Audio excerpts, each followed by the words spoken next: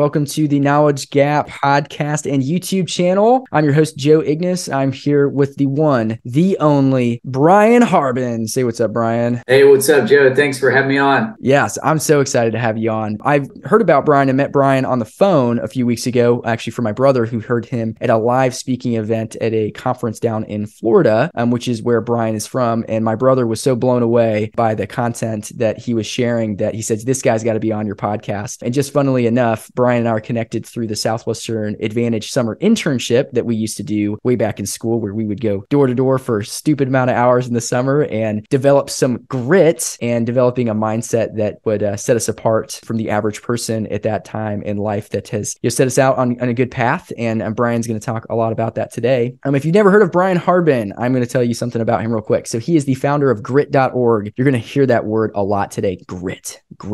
Because if you want to maximize your college experience, you've got to develop grit while you're in school, developing a strong mental mindset, mental toughness so that you can overcome things. Because the biggest limiting factor to your success in life is going to be your own mindset. So Brian is determined to spend the second half of his professional career dedicated to teaching life and success principles to current and future generations in order to help them become more mentally, physically, and emotionally resilient for whatever life puts in his or her path. So the first half of his professional career was birthed while Brian was in college as a freshman at the University of Georgia. Oh man, that's a tough time because a lot of my audience is Tennessee. So you can say go Bulldogs if you want. I'll allow it because they did win. Hey, I love the SEC, so I appreciate Tennessee as well. Okay, we'll take it. That was good. That people will then click on this. So he went to UGA. He ran his own business selling educational books door to door. Spent over 10,000 hours in face-to-face sales. Finished the number one salesperson out of over 2,600 his final year. He simultaneously built a multi-million-dollar sales organization of 64 college students and became one of the top 10 recruiters in the history of the 140-year-old internship. So basically, he's got some grit. He graduated college debt-free and with over six figures saved in his bank, traveled to over 17 countries, and honeymooned in New Zealand. That is like the one place I really want to go. That's really awesome. With his wife for 6 months of their marriage. So literally took 6 months off because of how he maximized his college experience. He went on to spend the next 14 years building an insurance brokerage firm from scratch with 20 plus agents that still generates 8 figures in total premium each year after amassing over 40,000 hours of face-to-face sales and reaching over $1 million in personal sales in 5 different industries, including real estate, advertising sales. He pivoted his skills to brokering domain names, where he closed the 14th largest domain sale of all time with ice.com. And his firm is currently regarded as one of the top 3 domain brokerages in the world, gritbrokerage.com. He has coached over 30 seasons of flag football and basketball in the JV and is the JV tennis coach of one of the premier college preparatory schools in the nation. Brian has also been married to his wife, Jennifer, for 15 years and has 3 boys that are 14, 10, and 6, and they reside in Jacksonville, Florida. So, oh my gosh, Brian, we are blessed to have you. You are way overqualified for this, and we love it that you're here. So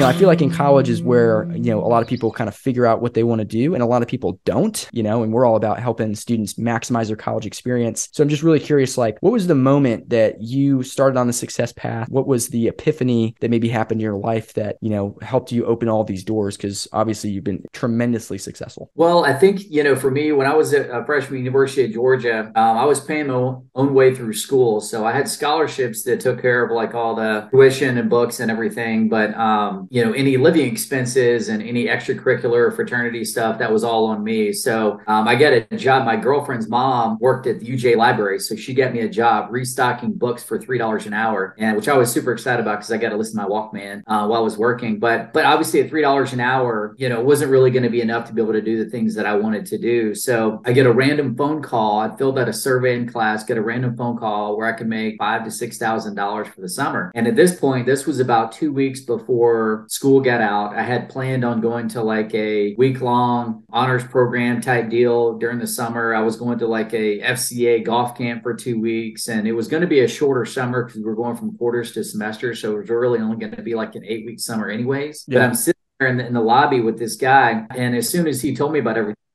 I'm all in. This totally makes sense. I had to break the news to my girlfriend, who obviously was She's calling her dad, trying to get me a job at Coke for the summer. I'm like, not going to happen. My parents were obviously less than thrilled about me going to Kansas to sell books door to door. Didn't even have a car at the time. So, but for me, it was just one of those things that I knew. It was like one of those opportunities where I wanted to see how well I could do. I was always super motivated by money at that point. So really just made everything possible to be able to go. Ended up getting a car right before I left. And so that really kind of started that journey of like, hey, let's take a chance. The guy that recruited me, Dave Ness, really had a lot of respect for him. He was in his fourth or fifth summer. He ended up being like one of the top 5 in the company that year. And so he really set a great example for me. And, I got off to a fast start, made some good money that summer. And it was I made $12,500 in 8 weeks. And because Nice. he doing so well, I had no idea that I was actually doing pretty well too. Yeah. And then once I finished, my girlfriend and my parents like, okay, well, good. You got that out of your system. I guess you're not going to do that again, right? And I'm like, well, I'm kind of hooked now, right? And so then I had the opportunity to come back and recruit a team. So that was something that was appealing of like, okay, I figured out this sales thing. Now I have an opportunity to develop leadership and management skills because then I was going to be recruiting other college students to go out and sell with me. And so the next summer we went to Montana, and the 4 guys that I recruited, they each average making over $10,000 as well. So, even after 2 years, I'd gotten off to a pretty good start and had a good foundation to build on. And so that was the big thing for me is like, hey, I was making good money that, allowed me to not have to work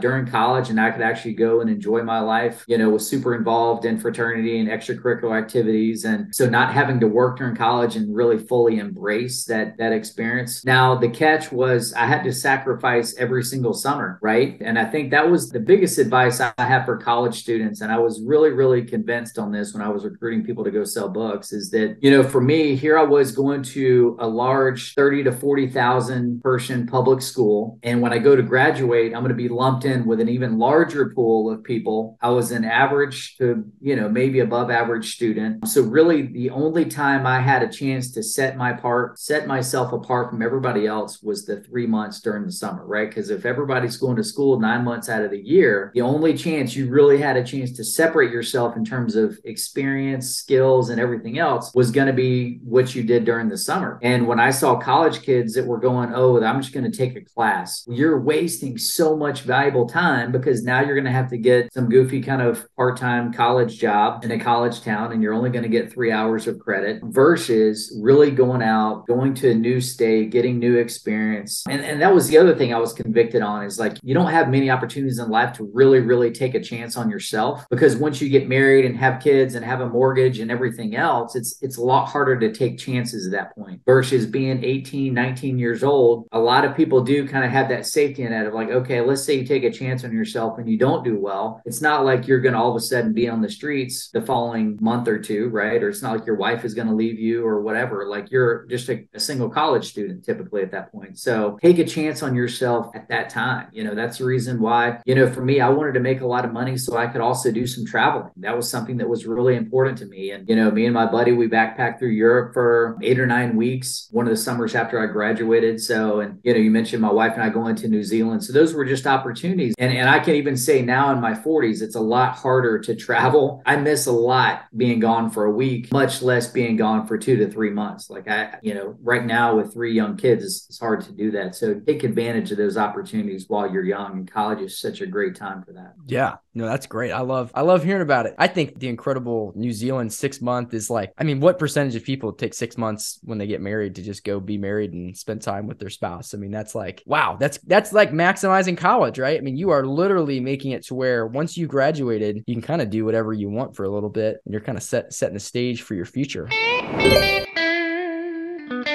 What are some of like the biggest skills? I love what you said about like what holds people back, right? It's just sort of that fear of doubt, the fear of like, oh my gosh, like what if I jump out here and I totally land on my face, like, could you talk a little bit about like what got you through that and, what would help you not procrastinate, maybe doing some of those harder things that other people would maybe think they couldn't accomplish? Absolutely. The biggest thing on keeping going was just the idea of persistence. One of the things that I did a lot that I built into my schedule, this was something I learned learned from my student manager is I read motivational books every single day. I probably read, 8 to 10 different books that summer. The Greatest Salesman in the World, which you probably hear is the book that Matthew McConaughey read right before he got his part that, basically launched his entire career. But that book is very, kind of grounds you in habits. Life is Tremendous is another one, but reading good books and putting good stuff in your brain. Because, the thing, if you listen to news, it's going to be negative. If you listen to music, too much, especially when you're gone and 10 hours away from your family, it's going to bring back memories of all the things that you're missing. So for me, reading books was something that really helped kind of ground me. I would say that was a big thing,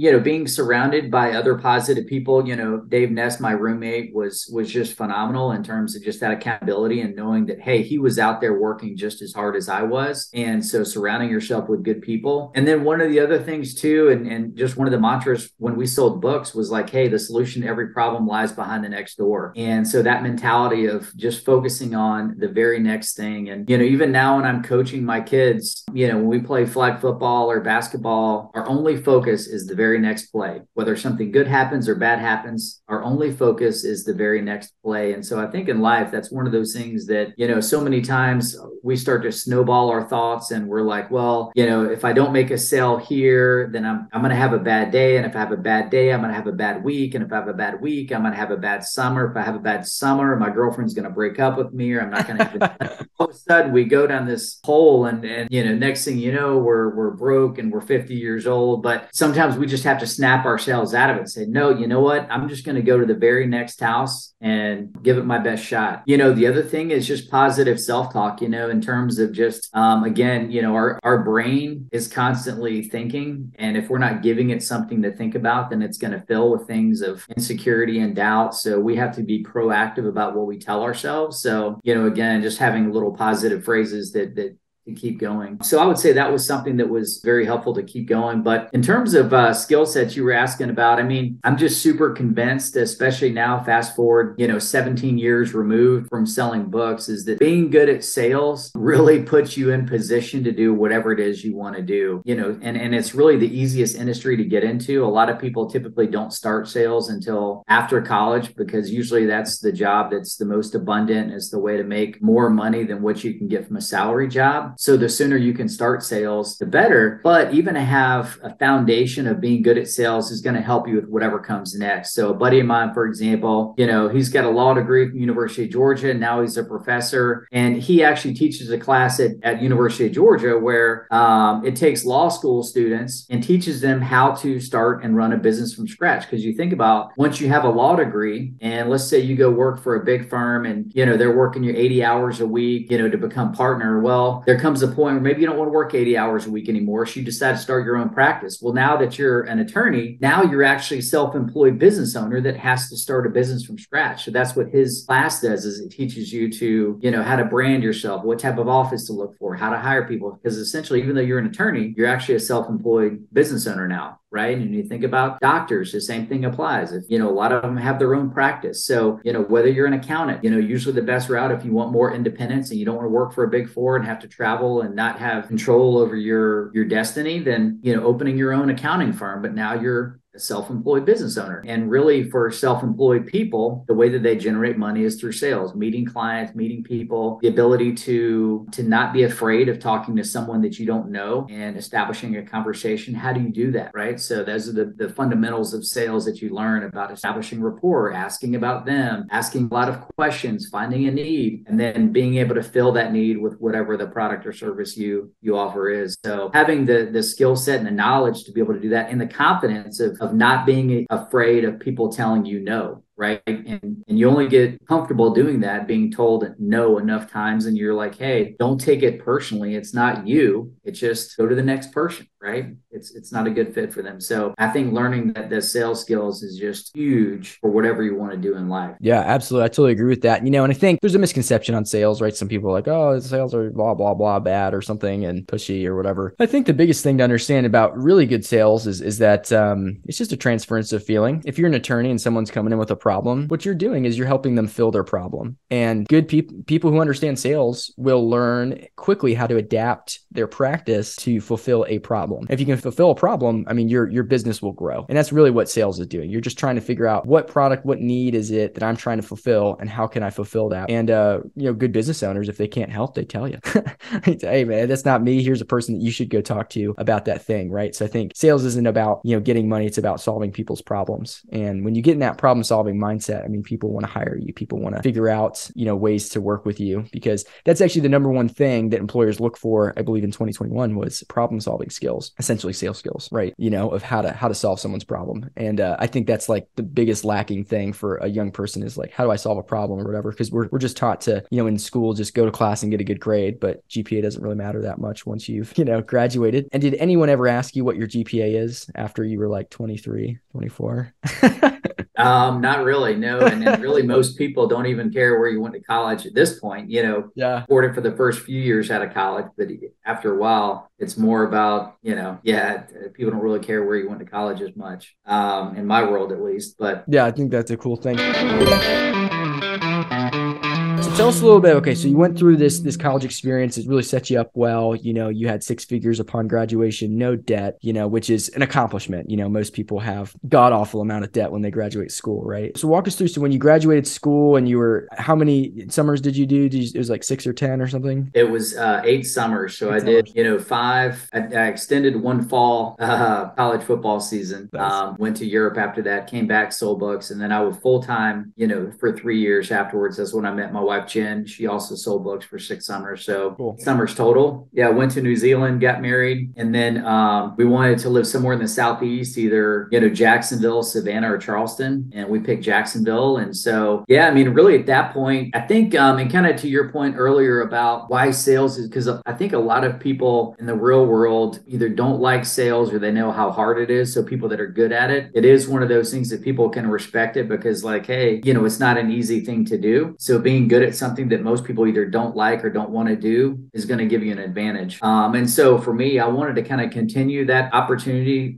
For me, sales was like, hey, I could dictate my schedule. I can work as hard as I want, make as much as I want.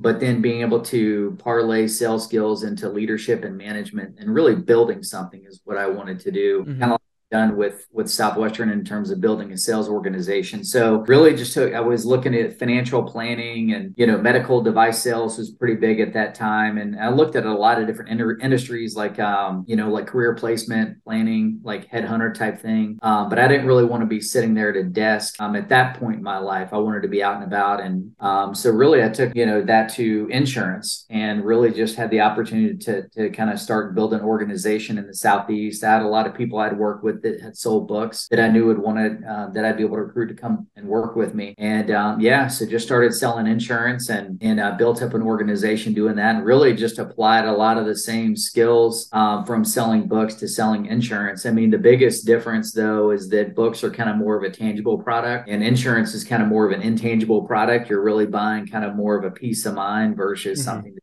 actually physically use. You can't really use like hey, I've got insurance coverage for the piece of paper, but it's really more about the peace of mind. So really being able to develop that skill was good because now I'd gone from learning to sell a tangible product to now an intangible product, which really rounded out kind of my sales ability. And then also having to recruit a different type of person instead of recruiting a college student. Most of the people I was recruiting were out of college. They were a lot of times even older than me, recruiting and managing people that were older than me kind of helped, my experience as a leader and manager as well. Absolutely.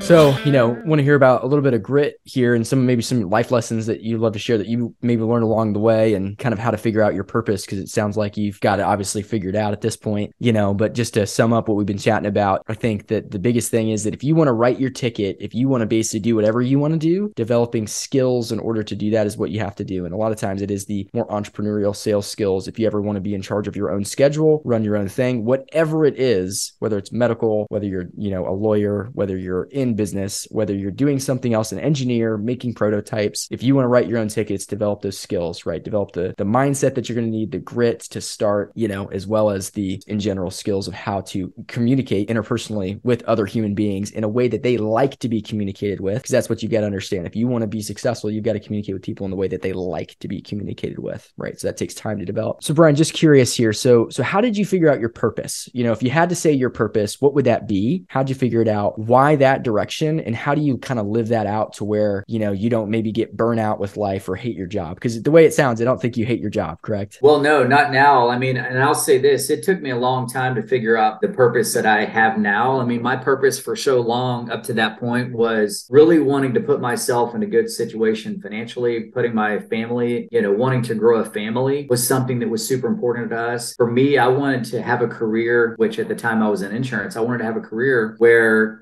I could make good money to support our family, our growing family, have a job that could support my wife, having the option to be a stay-at-home mom, which, is what she chose to do.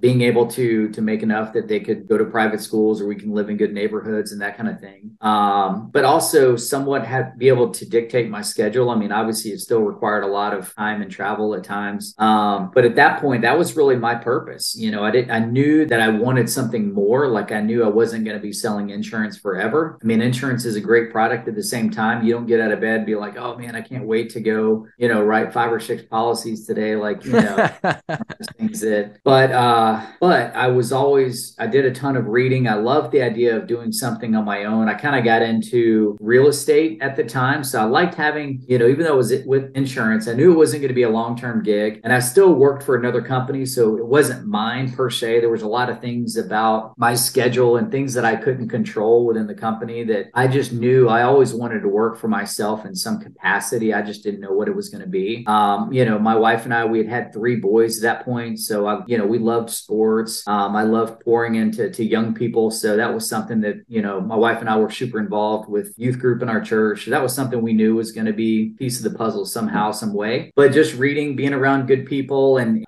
continuing to, really grind at insurance and do as well as I could. And then, the real estate thing was something that was fun and exciting because, I did have complete autonomy, being able to find the house that I wanted to buy, find the tenants. So I would buy a house, fix it up, and then rent it out. So to have like an additional income stream.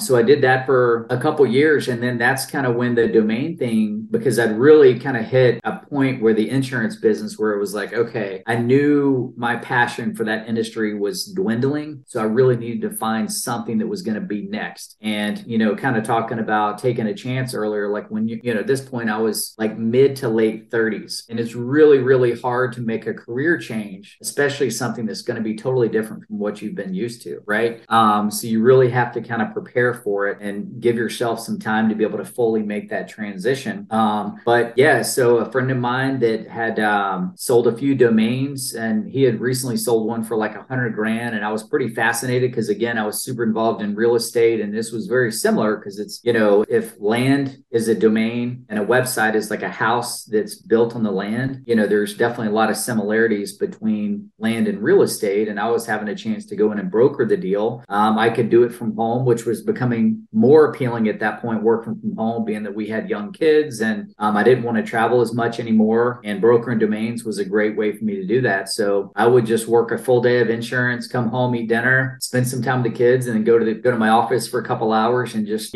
start reading up and learning and doing some domain deals for this one guy. I was just had really one client at that point. But just really kind of started building up my clientele. And then in 2018, that big sale of ice.com, that's really where that business took off. How big of a sale was ice.com? Just curious. Yeah. So it was 3.5 million. Oh my gosh. Was the 14th largest domain sale. And it was kind of crazy how it all worked out too, because it was the guy that I sold it for. I had helped him buy like a $2,500 domain name, and all of a sudden he calls me like a year and a half later with a $3.5 million domain he wants to sell. And we had it sold within 48 hours. Actually happened right over the 4th of July holiday. And so it was a pretty exciting time for sure.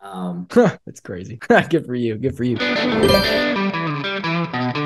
So if you had to, if you were talking to a student on how to maximize college, what do you think are the biggest life lessons you've learned, maybe post school or during school, when you're selling books, that you would recommend to anyone, regardless of goals, whether they want to go into sales or anything else, obviously? What are some of those biggest life lessons that you'd want to share? Well, I would say the biggest philosophy that I have that I've learned that I feel like has given me such an advantage is I've always seen myself as a leader from the trenches. So if you ever want to get into leadership and management, I think a lot of times people see like, oh, well, once I get to management and leadership, I don't have to do any of the hard stuff anymore, right? They kind of see it as like management leadership is like, oh, I'm on easy street once I get there, right? But my mentality has been as a leader and a manager, I'm always still in the trenches doing the hard stuff with the people that I work with and manage. And I feel like that's one of the huge advantages I have, is where a lot of people over the years that have worked with me have respected me in that way. And the fact that I'm always willing to go out and do the things that most managers and leaders aren't willing to do, whether it's work shoulder to shoulder with them, doing, sales, or going out into the field. And, even my granddad, who back in the 60s, 70s, and 80s, started and grew, a pie baking company, which is now like a $500 million company owned by Schwann's. He sold it back in the 80s. But one of the things as the CEO that he always did was like even getting out on the factory floor and going to have personal relationships with everybody that's working on the assembly line. And instead of sitting back there behind the mahogany desk, right, he's out there on the floor talking with people, seeing what's working, what's not, building relationship with those people. And so I think that's such a huge, important thing because a lot of times people see that management leadership is like, oh, well, now I don't have to do the hard stuff anymore.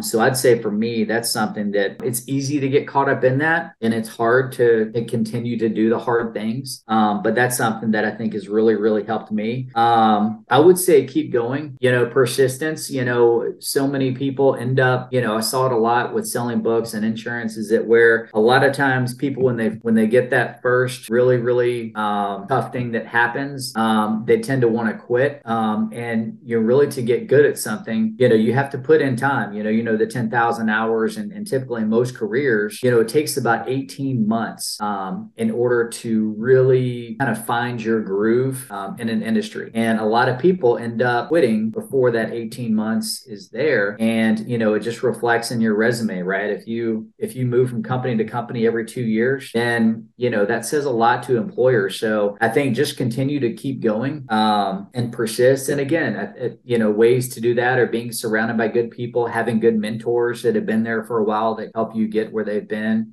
reading good books, learning as much as you can, continuing to be a student of your industry. And then, the other thing I would say too is trying to really have a passion for whatever it is you're doing. Now, I can certainly say along the way, there were things that I did that I wasn't like super passionate about, not as passionate as I am now on what I do. But I think sometimes you have to learn to have that passion, right? So if you're going to work, in a sales job for a company, or going to work for, in IT for a company that does something, like really find a reason to be passionate about working for that company, about the product and the service that you sell. And I think, that's a great habit to form as far as finding, even like parenting. Like sometimes it's super hard to be passionate about parenting, but you need to find a way to do that, right? Even with being married, like, as I've been married for 17 years and, it's hard to have that passion all the time, but that's a habit that you need to form to have, is like being grateful and really passionate about what it is you're doing. Can I ask you a follow up on that real quick? Because I think Yeah. people struggle with this a lot. Okay, I've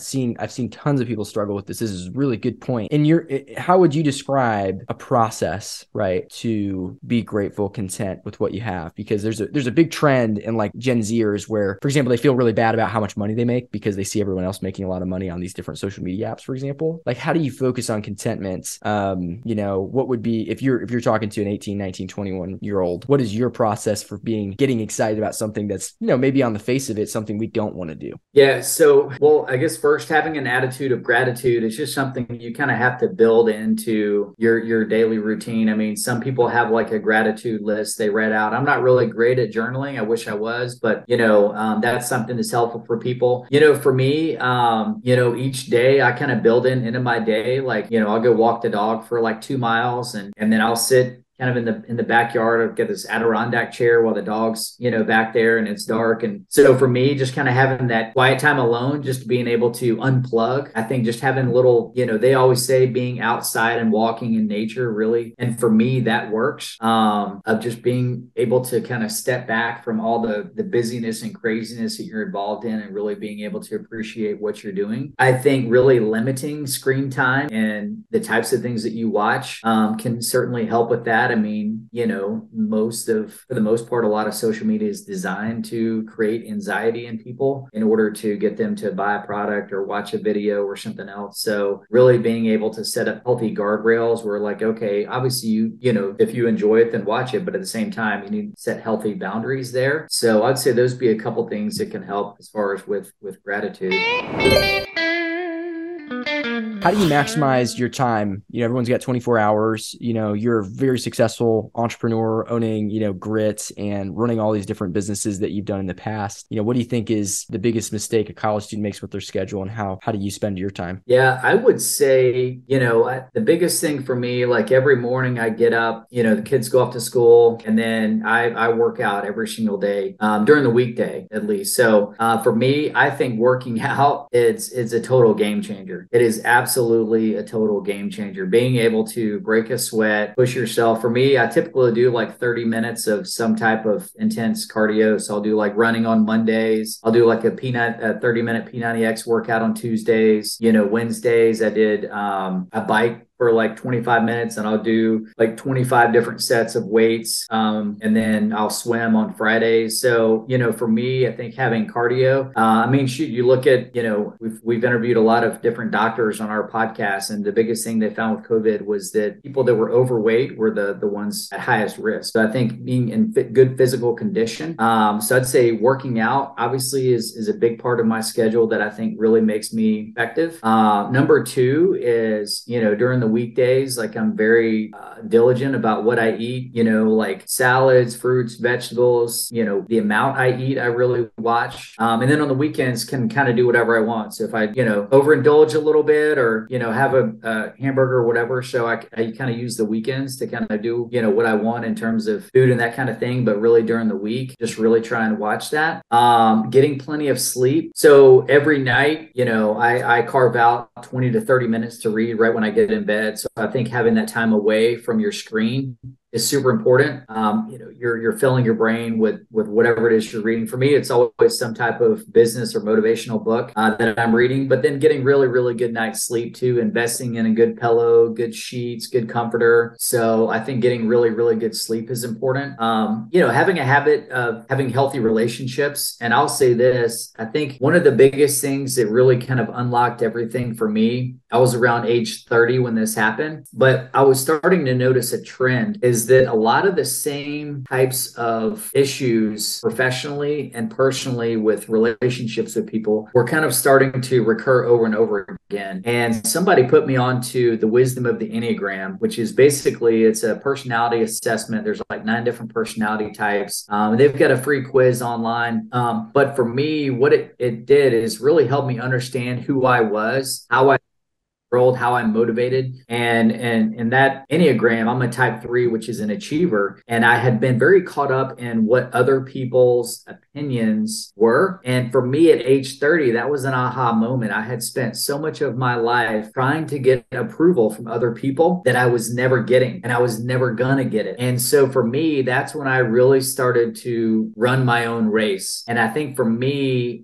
it helped me professionally. It helped me with all of my relationships. Because now I had an awareness of it. I had an awareness of what were some of the pitfalls of my personality that sometimes I just needed to recognize it and stop doing it. And I think the sooner that you can figure those things out, because look, the reality of it is this, I don't care what your background was, but everybody has a mom issue and a dad issue, right? If they were a great parent, you're going to have an issue of trying to live up to that or trying to continue to look for that. If you had a bad parent, then you're trying to find it so there's just certain things about about our personality that if you recognize it, unpack some of those issues that you have, it's really going to help you in future relationships, especially when you get into dating. And if you're bringing your own baggage from being a teenager into a new relationship, that's really going to hold back your relationship from getting to the next level. And it's really going to hold you back when you get into having kids and in-laws and everything else. So again, I think there's, for me, the wisdom of the Enneagram was a really, really super impactful. I mean, I can't really overstate how impactful that was for me, not only professionally, but personally, and as a father and all the other relationships that I deal with.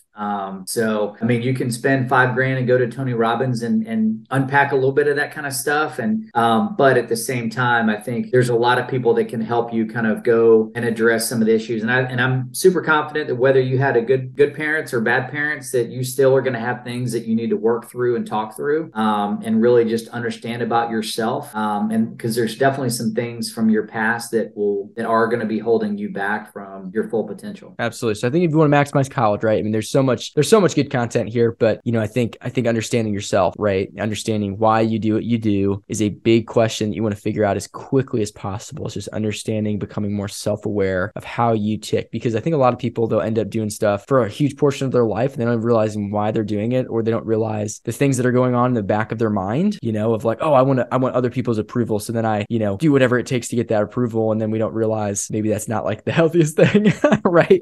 I also think, and go ahead. Oh, no. And I love what you're saying there too, because I think, because talking about social media, and this kind of ties back into it of like people that, feel bad about not making as much money, but like, why is it that you think you need to make a lot of money? And what is it you think making a lot of money is going to get you? And really start to understand not only why you think it, but what has led you up to that. And once you can kind of realize that, then you're going to care a lot less about what other people think. Yeah, no, that's great, right? Because usually like what I've struggled with, whenever I was in school was like making lots of money made me look cool. It made people look up to me. And I wanted that status. I wanted to be well liked. I wanted to be, looked up to. I wanted people to come to me for advice. And when you kind of think about it that way, it was like, that's kind of like an egotistical, narcissistic way of thinking about money. And if that's the only reason you're making it, then you'll do whatever to get the money, get that dopamine release, right? To where people will come to you. But are you really building and developing relationships? And maybe quite possibly I was doing that because I was an introvert and I wanted an excuse for people to come talk to me, because possibly maybe I struggled with deep, vulnerable connections, right? And those are things I discovered about myself, right? And you're like, oh, I'm basically coping. I'm good at making lots of money because I have mental toughness, but I'm coping a weaker part of my personality, which was the vulnerable long-term relationships, for example, right? And it's crazy when you get into it deep like that, you're going to have these moments that you're like, whoa. And I think when you figure those things out, it just takes all this pressure off. You're like, oh, okay, cool. It's still, some things still hurt, right? But it's like, oh, okay, I don't need everyone to like me, and I remember going through a phase of life, and this is when I was selling books and stuff. I had these,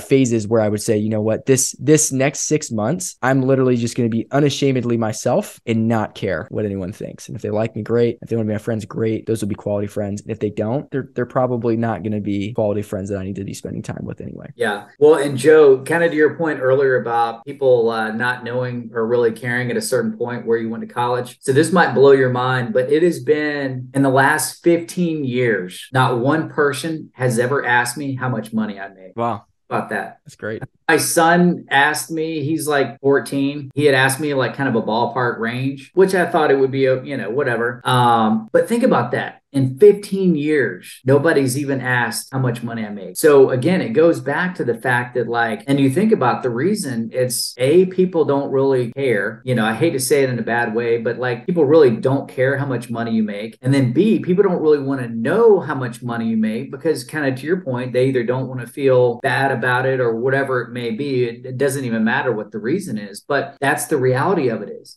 nobody ever cares once you get to a certain point how much money you make. And I think once people realize that, it's like, well, then don't make that your whole purpose for why you do what you do. You know what I mean? Because then I think people get frustrated because they're like, oh, well, if I do make a bunch of money and nobody's asking, then I'm not being validated, right? Which means you're kind of basing it on the wrong things. So it is kind of interesting how all that works. Yeah. It's a weird thing to wrap your mind around, is that if I do these things, people will look up to me, but then thinking about the authenticity of the relationship, well, are they looking up to you because you've just accomplished things or because they actually just care about you as a person, right? And in life, you're going to have different relationships as you do more impressive things or whatever and achieve different goals. You always have people look up to you for different reasons. But I think really the deep down thing of what everyone really wants is actually just the authentic, relationships that help them feel really happy in their life and feel joyful for who they know, So I think those are all huge. And if you can figure that out really early, I mean, obviously if you figure that out before 30, even I'm sure you already knew a bunch of that type of stuff in your 20s, but the earlier you can figure that out, the more,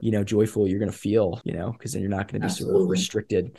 So I think that's great. I think that's a really solid thing that most people don't think about. It's something someone told me to start thinking about that when I was doing the Southwestern internship. I don't even actually remember who, but someone when I must have been trying to be a leader for the first time and then realizing all of these weird things that I do. I remember one time recounting my day of all the stuff that I did to my leader one time. And it was like all results, because I'm a 3 as well, by the way. Oh, nice. There you go. I'm a big 3, and so 3s on the Enneagram are really achiever based. They want to hit goals. They like the numbers. They like seeing the numbers increase, and they'll do whatever it takes to make them increase. So they're usually good salespeople or good entrepreneurs because they're willing to do what it takes to be successful. And I was recounting my experience of all these things I had done. And I don't know if it was better or worse than his day, but he kind of looked at me and he was like, why are you telling me this? Because he's like, what are you talking about? It's like, I don't want to talk about this right now or whatever. He was like, why are you telling me this? It's like, oh, like, I just want to make sure like I'm doing everything right, And I realized I wanted validation, and then not prefacing things and realizing that you come off in a weird way, navigating those things while you're in school, going to make the world a difference when you're in a job interview, make the world a difference when you're trying to make your first sale at your new business, is people really understanding and buying into you and you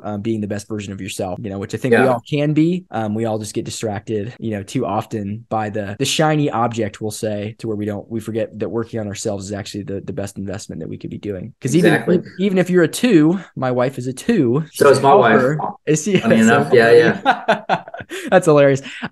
She's a 2. And so the hardest thing for her is to work on herself, to spend time breathing a little bit, because she wants to help people more than anything. And she wants to help so badly. But if you can get your mind around this, if you end up being a 2 or any other number on this Enneagram, when you develop yourself better, more holistically, you will accomplish your greatest desire 10 times better than you're currently doing it. Because the more inspirational she becomes, the better she understands herself, the better she's going to be able to help people who need her help, right? You say the right thing to them, do the right thing for them. And that goes for any single person, for what you want to accomplish. If you're developing yourself and growing into a better leader, that's the maximum use of your time is doing that, especially while you're in school. Yeah. One other thing that I thought might be kind of helpful to share with people is, one of the pieces of advice I would really have too, and this is one of the pitfalls that I learned by not doing it correctly. But, now that I know it, it's something that I make a conscious effort of, but is to really, really have personal relationship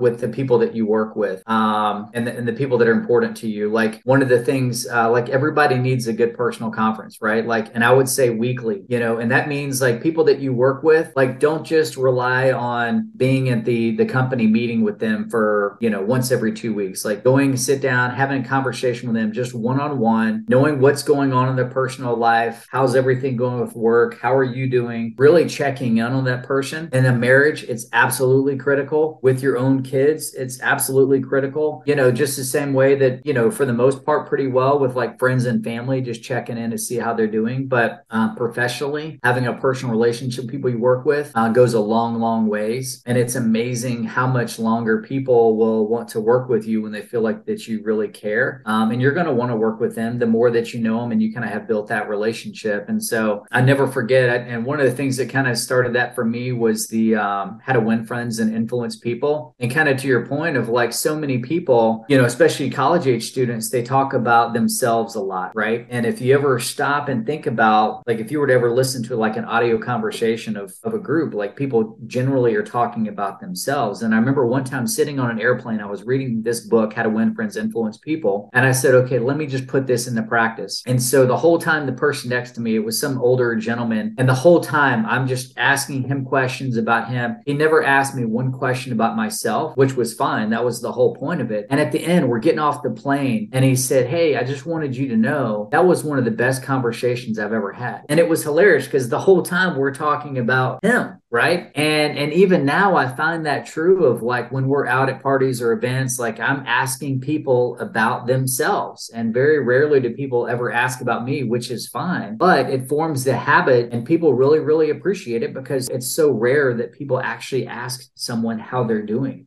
And so if you're the person that does that, you're really going to build a network of people that like you and want to be around you. And if you're not in a conversation to pump your own ego and to help them, then again, you're going to be more fulfilled and experience more joy and happiness from that. Yes. And you will gain more influence and people will want to work with you and do things with you. Yeah. That's a great book. Yeah. Well, you have to put the ego aside because many times you want people to ask you about it. But then once you've done enough, you're like, you don't even notice it anymore that people don't even ask about you. I mean, even, it's funny. I have conversations with like my mom. She calls to check in on me and the whole time she talks about herself. Does that make sense? Like, it's common that people do that. They call to see how you're doing. Meanwhile, they really want to talk about themselves. So if you give them the space to do that, right, they generally will. Yeah, absolutely. That's awesome. It is funny how much people, I do the same thing. It's just something you learn from selling books that, most people I feel like don't learn. So that's a wonderful, wonderful habit. And by the way, if you don't learn this stuff, like culture's not going to be encouraging you to whatever you get out of school, most people go their whole lives without learning what we just talked about the How to Win Friends and Influence People, book where you allow people to talk. Most people don't learn who they are. If you ever heard of a midlife crisis, we'd like for you to avoid that. That happens when you realize you are someone you didn't think you were, because we all self-deceive in our minds of how great we are versus our flaws. And we try to, cover those up with everything. So I highly encourage you to, learn about yourself, to grow yourself, to do things that are hard, to build grit, in other words, right? So doing the hard things now will set you up for your future. I think, maximizing your college experience, a lot of it comes with really developing yourself in as many ways as you can and putting yourself out there, and talking to really cool people. And I would encourage people on here to, meet people like Brian, or find a network of people who, care about young people and try to learn from them too. So I think that'd be awesome. And Brian, I think we could talk for forever, but we are at like an hour. And this is college students. They may or may not listen to 2 hours because we're not Joe Rogan yet, but maybe one day. So we might just have to have you on the podcast again, in summary here to close out. I think everyone should definitely check out grit.org and see what Brian does. I think what he does on a daily basis at this point is something that's fun. It's enjoyable. It's dynamic. You should definitely check that out. I think he has internship positions for athletes in the summer as well. Is that correct? You have some internships. Those are usually Florida, as far as I can tell. Is that different? Jacksonville, Florida. That's right. Mostly Jacksonville, Florida type stuff. That's pretty awesome. So is there anything that you want to plug real quick? No, check us out on YouTube as well, grit-org. We have like motivational videos, all of our podcasts, and more to come there as well. Yeah. If there's anything you're doing on YouTube, podcasting, if it's motivational or life-bringing, I encourage you to do that and avoid the, what do they call it? The dark pits of TikToks where you're on those reels for, you look down, right? It's been 50 minutes. As for the Knowledge Gap, we are actually launching our website. We're either going to do theknowledgegap.com or joeignis.com, whichever, just because SEO stuff and for the longevity. I plan on being a speaker and booked some speaking gigs recently, which is pretty awesome. So we'll have a Knowledge Gap tab on there. A little background on me and everything we're doing. And we're even starting a club at the University of Tennessee. So that's going to be awesome. So if you're a Tennessee student and you want to get involved in a club, you guys should check it out, because we'll be teaching a lot of stuff that are grit type. And who knows, maybe Brian might be open to being a speaker at one of those events for all those college students at some point. As always, if you're into your fitness, one of the things I loved about what Brian said today is that your fitness and nutrition helps with your performance. And that's what we believe at Elevate Wellness as well. So Brian, I hope that's cool to use that clip because I think it helps a lot when you are taking care of your body. There's all of these chemical things going around or happening in your brain with endorphins. You're feeling your blood vessels open up, your capillaries, all that kind of stuff. There's so much chemical stuff that happens when you're working out, eating healthy, that helps you feel really, really good. And if you feel good, you usually want to do things. You want to be productive. So I think that's really great. So that is get started at elevatewellness.com. Check that out if you are somebody who wants to get fit or get back into shape because you've gone to college and you're like, oh my gosh, can't I'm not working out ever again. I feel terrible. Or if you're obviously a super busy entrepreneur as well, we have a concierge service for that. We can spit it out there. So appreciate everybody. And of course, all of our links will be in the description, grit.org, all that kind of stuff, as well as all of our socials. So hopefully this was helpful to you. If you are interested in maximizing your college experience, we do invite you to come along the ride with me, Joe Ignis, and my co-host Nick, who couldn't be here on this podcast, but will be here in future episodes. To subscribe and follow us. Thanks so much.